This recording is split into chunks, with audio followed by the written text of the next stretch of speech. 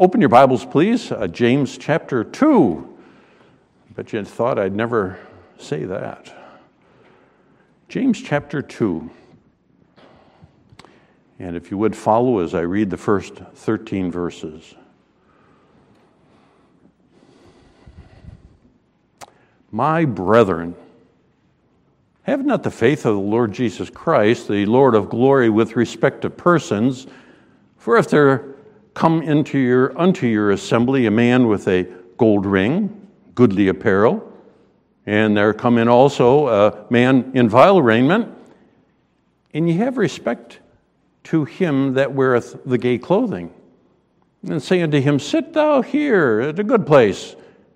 Say to the poor, Stand thou there, or sit here under my footstool. Are ye not then partial in yourselves, and are become judges of evil thoughts? Hearken, my beloved brethren, hath not God chosen the poor of this world rich in faith and heirs of the kingdom which he hath promised to them that love him? But ye have despised the poor. Do not the rich oppress you and draw you before the judgment seats? Do not they blaspheme the worthy name by which ye are called? If you fulfill the royal law according to the Scriptures, thou shalt love thy neighbor as thyself, ye do well. But if ye have respect to persons, ye commit sin, and are convinced of the law as transgressors. For whosoever shall keep the whole law and yet offend in one point, he is guilty of all. For he that saith, Do not commit adultery, said also, Do not kill. Now, if thou commit no adultery, yet if thou kill, thou art become a transgressor of the law. So speak ye, and do so, as they that shall be judged by the law of liberty, for he shall have judgment without mercy, that he hath showeth no mercy, and mercy rejoiceth against judgment. We'll pause here in our reading. Let's pray. Father, thank you. The Word again shines great truth into our hearts and our lives, especially as we allow it. And we pray those things that we hear within our ears be buried within our hearts, find good, rich soil there, that it might bring forth an abundance of good fruit. We ask that your Spirit will hide your servant and bring forth the beauty of Christ in these things and the power of his word, convincing us and convicting us of that which is needful. In Christ's name, amen. Well, we open up a new year with a new chapter in our study of our digestion of the book of James.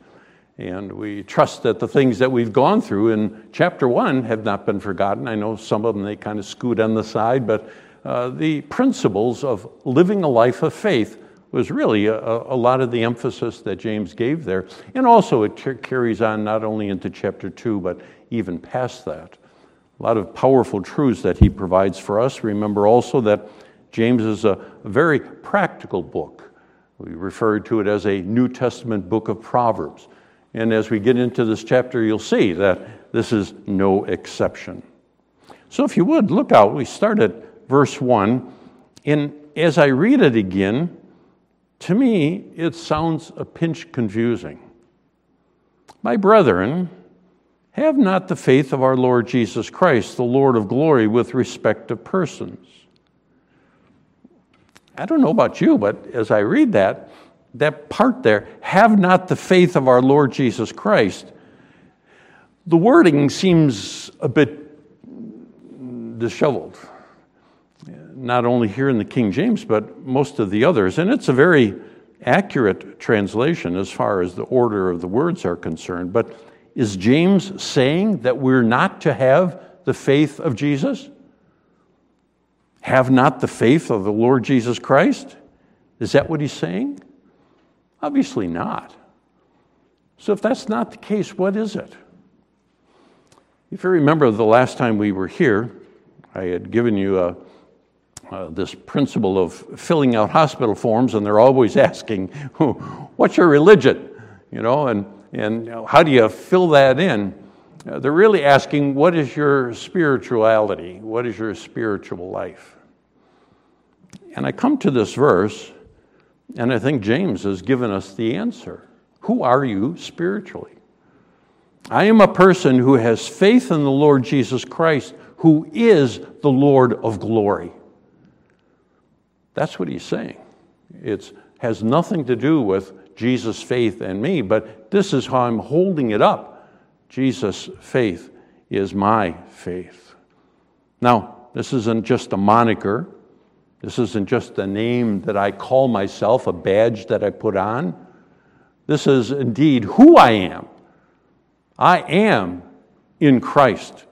I am a Christian. It means that my faith and trust is in the Lord Jesus Christ. And James adds that, the Lord of glory, the deity of Christ. He says, that is who I am. And if that's the case, I am not to be a respecter of persons. He says that the two can't go together. It's oil and water. You can't be a respecter of persons and can't be one who has Christ as the center of your faith. There is no partiality or favoritism. It's not right in the believer's life. Now, what is it to show partiality? Respect of persons. We don't necessarily use that phrase, but I think in general we understand the idea of favoritism. We use it all the time. Parents who sometimes have a favorite child, or maybe there is a favorite vacation place or a favorite vehicle or a favorite ice cream, I prefer this one over that one, and that's how I understand this principle, generally speaking.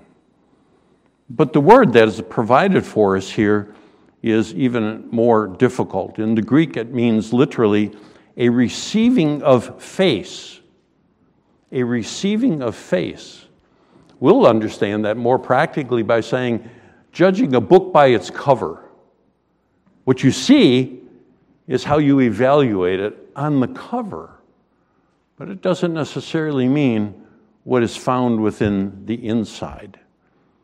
The idea of looking to see who someone is before deciding how to treat them. We do that as we come in the church, especially a guest or a visitor comes in, and we look at them and, how will I treat that person? Well, it's kind of dependent upon how I view them, how I look at them. Practically speaking, what does respect of persons look like? I think for the most part in our day, there's three words that we use sometimes interchangeably. Bias, discrimination, and prejudice.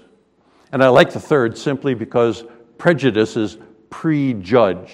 Those two words in together give us an actual picture of what we think about. We prejudge our opinion, an adverse opinion, or a leaning formed upon just grounds or just before sufficient knowledge. Again, evaluating only on the surface. I think we've all grown up with stereotypes. Mexicans are all illegals. Well, you come to that conclusion. Politicians are all corrupt. Oh, that got a raise, didn't it, The Chinese can't be trusted. Filipinos are always late. Now, it got a chuckle simply because we associate that, and we know that none of those are true. But stereotypes have that. We prejudge. In Kenya, a number of years ago, I found it, and I even dug a little bit deeper. In Kenya, a number of tribes are given stereotypes. The Kikuyus are known as thieves. And amongst the various tribes, they say, if you're a Kikuyu, you're a thief. The Wakambas were known as drunks. Those up in the north, in the Pokot tribe, are known as cattle thieves, cattle rustlers. Now, sure, maybe there was a time or there was a group or a situation when that was true. But all of a sudden there's an addition because of that title, because of that name, because of that tribe, that you are all like that. And I do it because I picture on the outside. In other words, we prejudge out of ignorance, and we show partiality, or we become a respecter of persons when we base our treatment or our attitude towards them on something that shouldn't be. A surface evaluation. A surface evaluation. And as a Christian, we simply can't do that. Now, in our text, James gives us a kind of an interesting example. It was probably commonplace, and at least commonplace as far as what I think most cultures would have. Verse 2, "For if there come into your assembly a man with a gold ring, in goodly apparel, and there come in also a man of vile raiment, and ye have respect unto him that weareth gay clothing, and say unto him, Sit thou here in a good place, say unto the poor, Stand thou there, or sit here under my footstool." I think what James gives in this illustration is reasonable. At least in the culture of the time, they understood that. The worship service, he mentions, into your assembly, probably a home, in that they were Jewish worshipers, Jewish believers. Surely could have been a synagogue, because that was their place of worship for the Jews in New Testament times. And then he talks about this one man, first example who comes in, and he's literally described as a gold-fingered man. This is the only uses of this word in the New Testament. Not just a ring on a finger, but multiple rings on multiple fingers, and multiple fingers with multiple rings. And then he talks about his clothing. He says, in goodly apparel. In other words, this is bright and brilliant clothing. Remember when this man wanted to show himself who he was. He had a picture of a principle to clearly to show by his expensive clothing and by the bank that he was carrying on his hands that he was a man of importance. And it gleaned the proper response. His desire was to show it off, and they saw it, and they acted accordingly. The second character that we mention here, James mentions, in the assembly, he says, a poor man in vile raiment. It's doubtful that this is at the same occasion. In other words, people are sitting there in the synagogue, and then all of a sudden one guy comes in, and then another guy comes in. But it's a principle that's laid down, not only just about the men, but how they dealt with him at any time, at any kind of service. He walks in, he's quite the opposite. He is so poor and so destitute of life that he's in essence referred to as a beggar. He has nothing of this world's goods. He is so impoverished that he is a man who would probably cover his face with one and hold out his hand for the other, because he just has nothing at all in his life. His clothing, no doubt there was a shameful odor about him reflecting his condition. He doesn't want to be seen.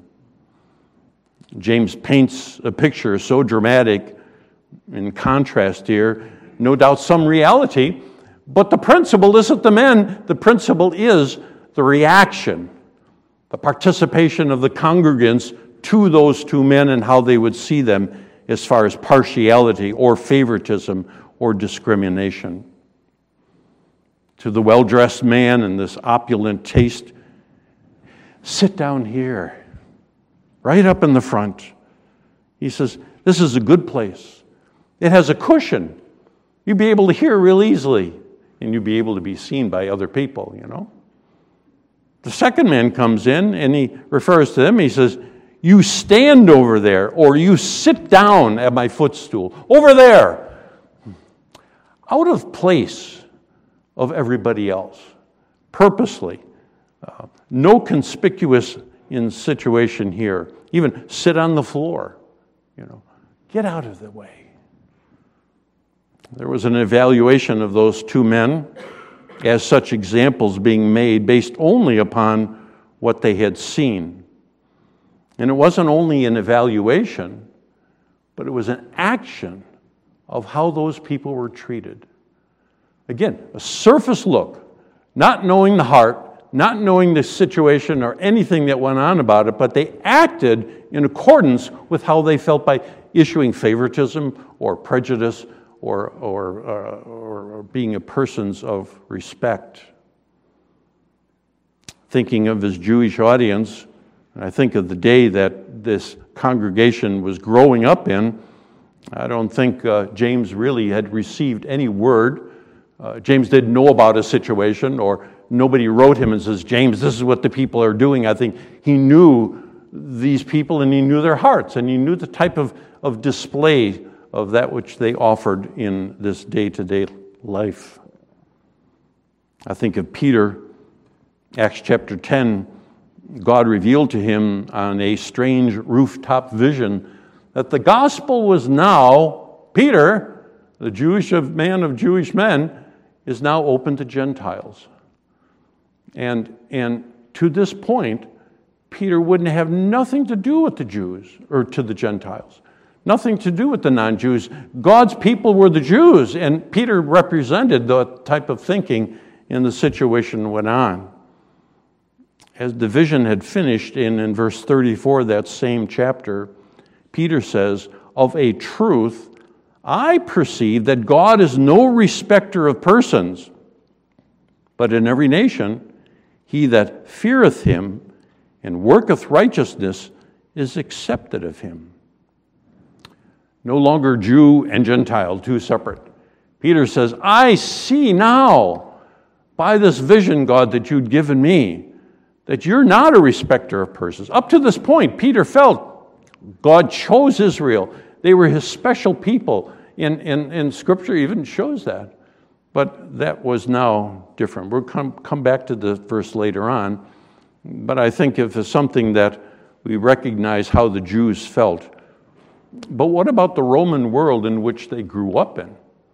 In other words, those to whom James is writing lived in a Roman world. Their culture was Jewish, but the Romans controlled all of the things that were going on about them.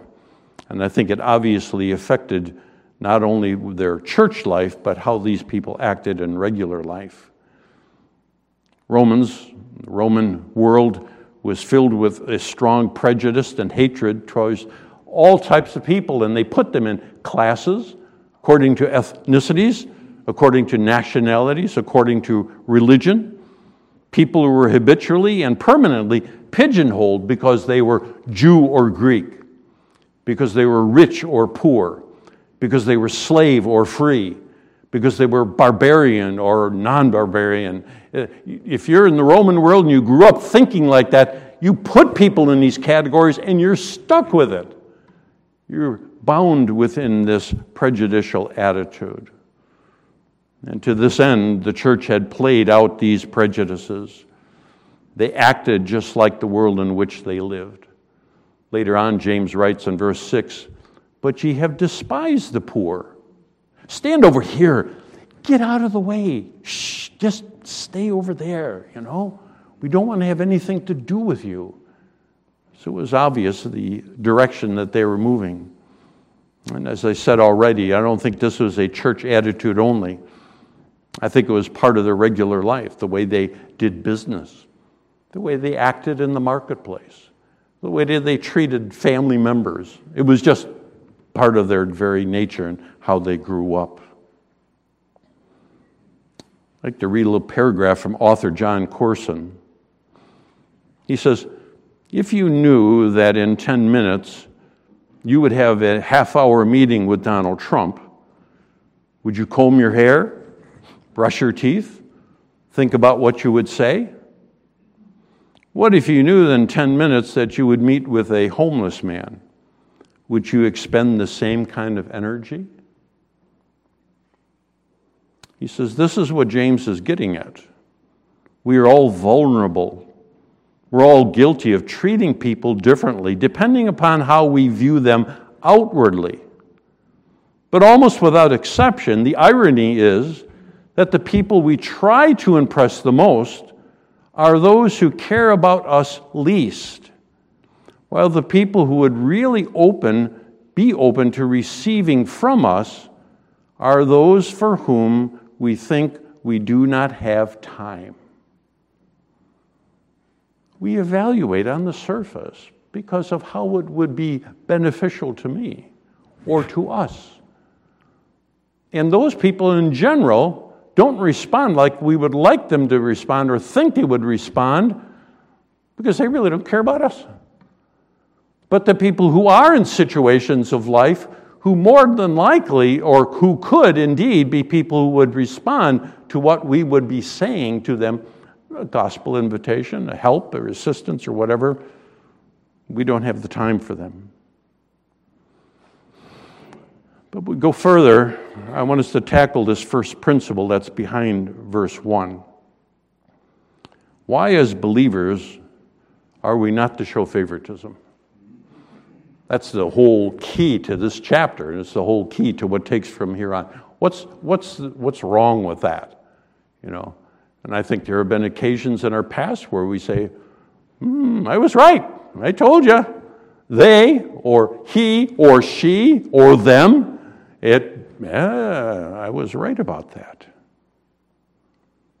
Go back to Acts 10:34, and Peter says, of a truth I perceive that God is no respecter of persons, but in every nation he that feareth him and worketh righteousness is accepted of him.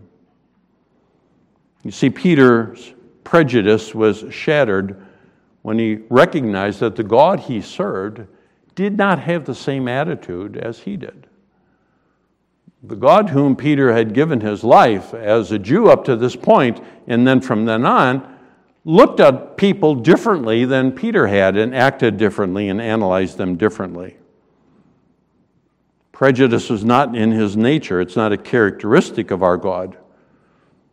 It's not something that he's known by. As a matter of fact, the truth that God is not a respecter of person is found throughout the Scriptures, Old Testament and New Testament, in one form or another. Clearly laid out. Think of the time when the Lord sent Samuel out to the place of Jesse. Remember, Saul was kind of floundering, kingship, you know, his what do you say, his favoritism percentages, you know, people have, polls are taken. Saul's not doing real well, you know, the exit polls he's going on down, you know, so God says, let's go and find somebody new. And he tells Samuel, go out to the house of Jesse. And he says, Jesse's got a whole bunch of sons. And he said, well, let's line them up. If the prophets come here to anoint and to say this is God's choice, then so he picks the first one, and it's Elihu. And I'm kind of guessing that Elihu was a man who was probably in position of strength and probably good looking, and say he's the oldest, he's got the smarts, he's the best man. To this response comes from the Lord to Samuel. Do not look at his appearance or at the height of his stature, because I have rejected him. For God sees not as man sees. For man looks on the outward appearance, but the Lord looks at the heart. We do that. Samuel, don't look at what you think. And they failed in that very matter with Saul. They looked at Saul, and he was kind of hiding behind the boxes, you know. And he'd be a great king, just like all the other kings in the world, you know. Let's choose him because he looks so great. Saul didn't want to become king. Mankind tends to do that. How the candidate is groomed in all areas. The first impression may be the only impression he or she gets before an audience. So they make sure that all of the pieces are put together. You know, doesn't matter what he says, what he believes. You know, the poor candidate up there in Long Island. You know, he says he lies about his heritage, he lies about his education, and so forth. And everybody says, "Boy, he's a great guy." You know, no, it's not going to go that way. After a time, they find out that he's really a skunk, and it's too late. How many young men and young women have searched for life's mate only to become devastated later on because they married for what they saw? Entered into a relationship that is supposed to be for till death do us part, and all of a sudden, well, he got old, or she got old, or, they don't look like they did that first night or whatever, Just dump them. Man looks at the outward appearance, but not our God. We go to the New Testament and we find the Lord Jesus Christ graciously accepting everyone. We think of His as the eternal God of His ministry. Irrespective of their situations, Jesus accepted. He was as polite to the woman at the well as He was to Nicodemus. He was as gracious to the woman who touched the hem of His garment as He was to Jairus, the ruler of the synagogue. He was open to the blind, poor Bartimaeus as He was to the rich young ruler. He had no respect of persons. He was as honest and forthright to the Syrophoenician woman as He was to Pilate. He treated everyone with the same love, the same interest, the same care and concern. He was not condescending when He was dealing with the publicans and the sinners, and He did not cower or compromise when He was dealing with those who occupied seats of power. He gave the outcast and the untouchables the same gentle, loving compassion that He extended to the scribes and Pharisees. Sometimes the Lord did not approve of the people's behavior, but He looked beyond that to the individuals and to their deepest needs and treated them with dignity no matter what. Now, some would criticize that principle and say, well, the reason is because people came along and they created a Jesus in the New Testament that, it was a fake. We just want to give them the highlights. But if we understand the Scriptures as they truly are, infallible, without error, without mistakes, we see the character of Christ exactly as He was. Whether He's the child, whether He's at the wedding of Cana, or whether He's hanging up on the cross, whether He's there being beaten at his trial, or whether He's there with feeding the thousands and thousands along the Sea of Galilee. He treated them the same because He saw them the same. His heart, His actions were the same. Pilgrims, you found acceptance and welcome into the arms of Jesus while you were still a sinner. You were miserable, blind, deaf, and dumb. He is no respecter of persons, and that goes with us today. How many of us would be able to name ourselves in the Lamb's Book of Life had God been a respecter of persons? What characteristic could He find in me, in any of us, and for Him to say, "Jeep, nope, look at what you've said, Jeep, look what you did, Jeep, I know what's going to take place here, Jeep." Heaven would be empty. There's nothing. Since that time, He has never abandoned you. He's never failed to hear your cry. The love that He showers upon you every single day is the same love that He does for all of His children exactly all the time, and it doesn't matter what station in life they are. He loves this one as much as He loves this one. The poor ignorant guy way out in the middle of the deserts in Asia, doesn't have a clue about education, but comes to Christ as his Savior, is the same Savior in the same amount of love that He pours out to us today. When you fell, He was there to pick you up and carry you through.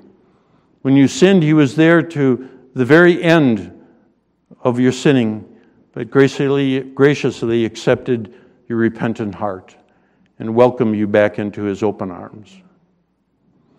If this is the type of God that has redeemed us and brought us to Himself, then James says, this is a situation that you profess now.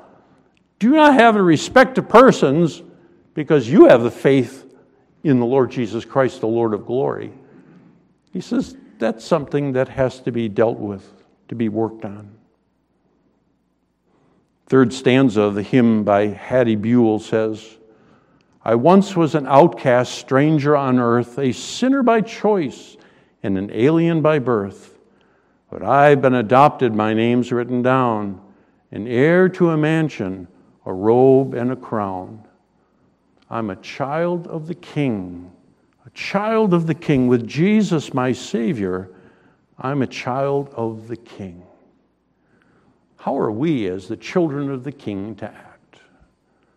As we see out in the within, how do we analyze? Not only how do we analyze, but how do we act and react? And if we're going to show a sign of hands, so talk about failures, yeah, we've all done miserably with it.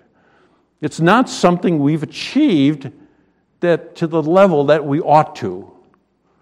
But it's laid before us here within the Scriptures to say that this is something you must be aware of. This is something we have to be able to say, Lord, help me to deal with this. As the day begins, God, give me something more than a peripheral, superficial vision of my life today. The people I will come in contact with, the situation that may rub me raw, that person, that family, that whatever it was, those people who were around our house shooting off those rocket bombs last night at, I don't know what time it was, I have to look at them differently, Every situation. And then at the end of the day, to give me a sensitive heart to be able to say, Lord, I blew it on this one. I didn't realize. I had no idea. Forgive me. And put me in a place where I won't judge or prejudge or be prejudicial or judge a person outside of what I know within their hearts. And if there's a place that's wrong, then help me to be a person to come to them and speak to them about it. What you've done is wrong here, and this isn't right. How can we, Matthew 18 tells us, as far as believers are concerned, how we deal with that. As we enter 2023, wow, that's hard to imagine, isn't it? Remember when Y2K came around? We thought, it's the end of the world, and now we're 23 years after that. Amazing. Let's live and act as child of the King of Kings and the Lord of Lords. Let's honor him. There are times of great elation and joy, but a lot of our life is not filled with that. Let's begin with this very principle. Let's pray. Father, in the quietness of our time now, that your Spirit has opportunity throughout life to speak to us, but may we reflect upon these simple truths, something we're all guilty of, something that we've stepped on the toes of others, we've prejudged, we've acted in a fashion that is unbecoming a child of the King. We thank you for your graciousness and kindness to us, that where we have failed, you haven't held it against us, but you've brought it heavy upon us in order that we would not rest upon our own flesh, but that we would rest upon you. And you've brought us to principles of forgiveness and restoration. And so may we be people who avail ourselves not only to that, but assist our brothers and sisters in Christ to that. And likewise, for those who are lost and dying in the world around us who have no clue of the freedom that Christ brings. May we understand as blindness and deafness in their spiritual lives causes them to do that. May we be gracious to them. Likewise, seed these things in our hearts as we go about our business this day and look forward to what this year has for us. Thank you for your faithfulness in the past. I thank you for your faithfulness in the future. In Jesus' name, amen.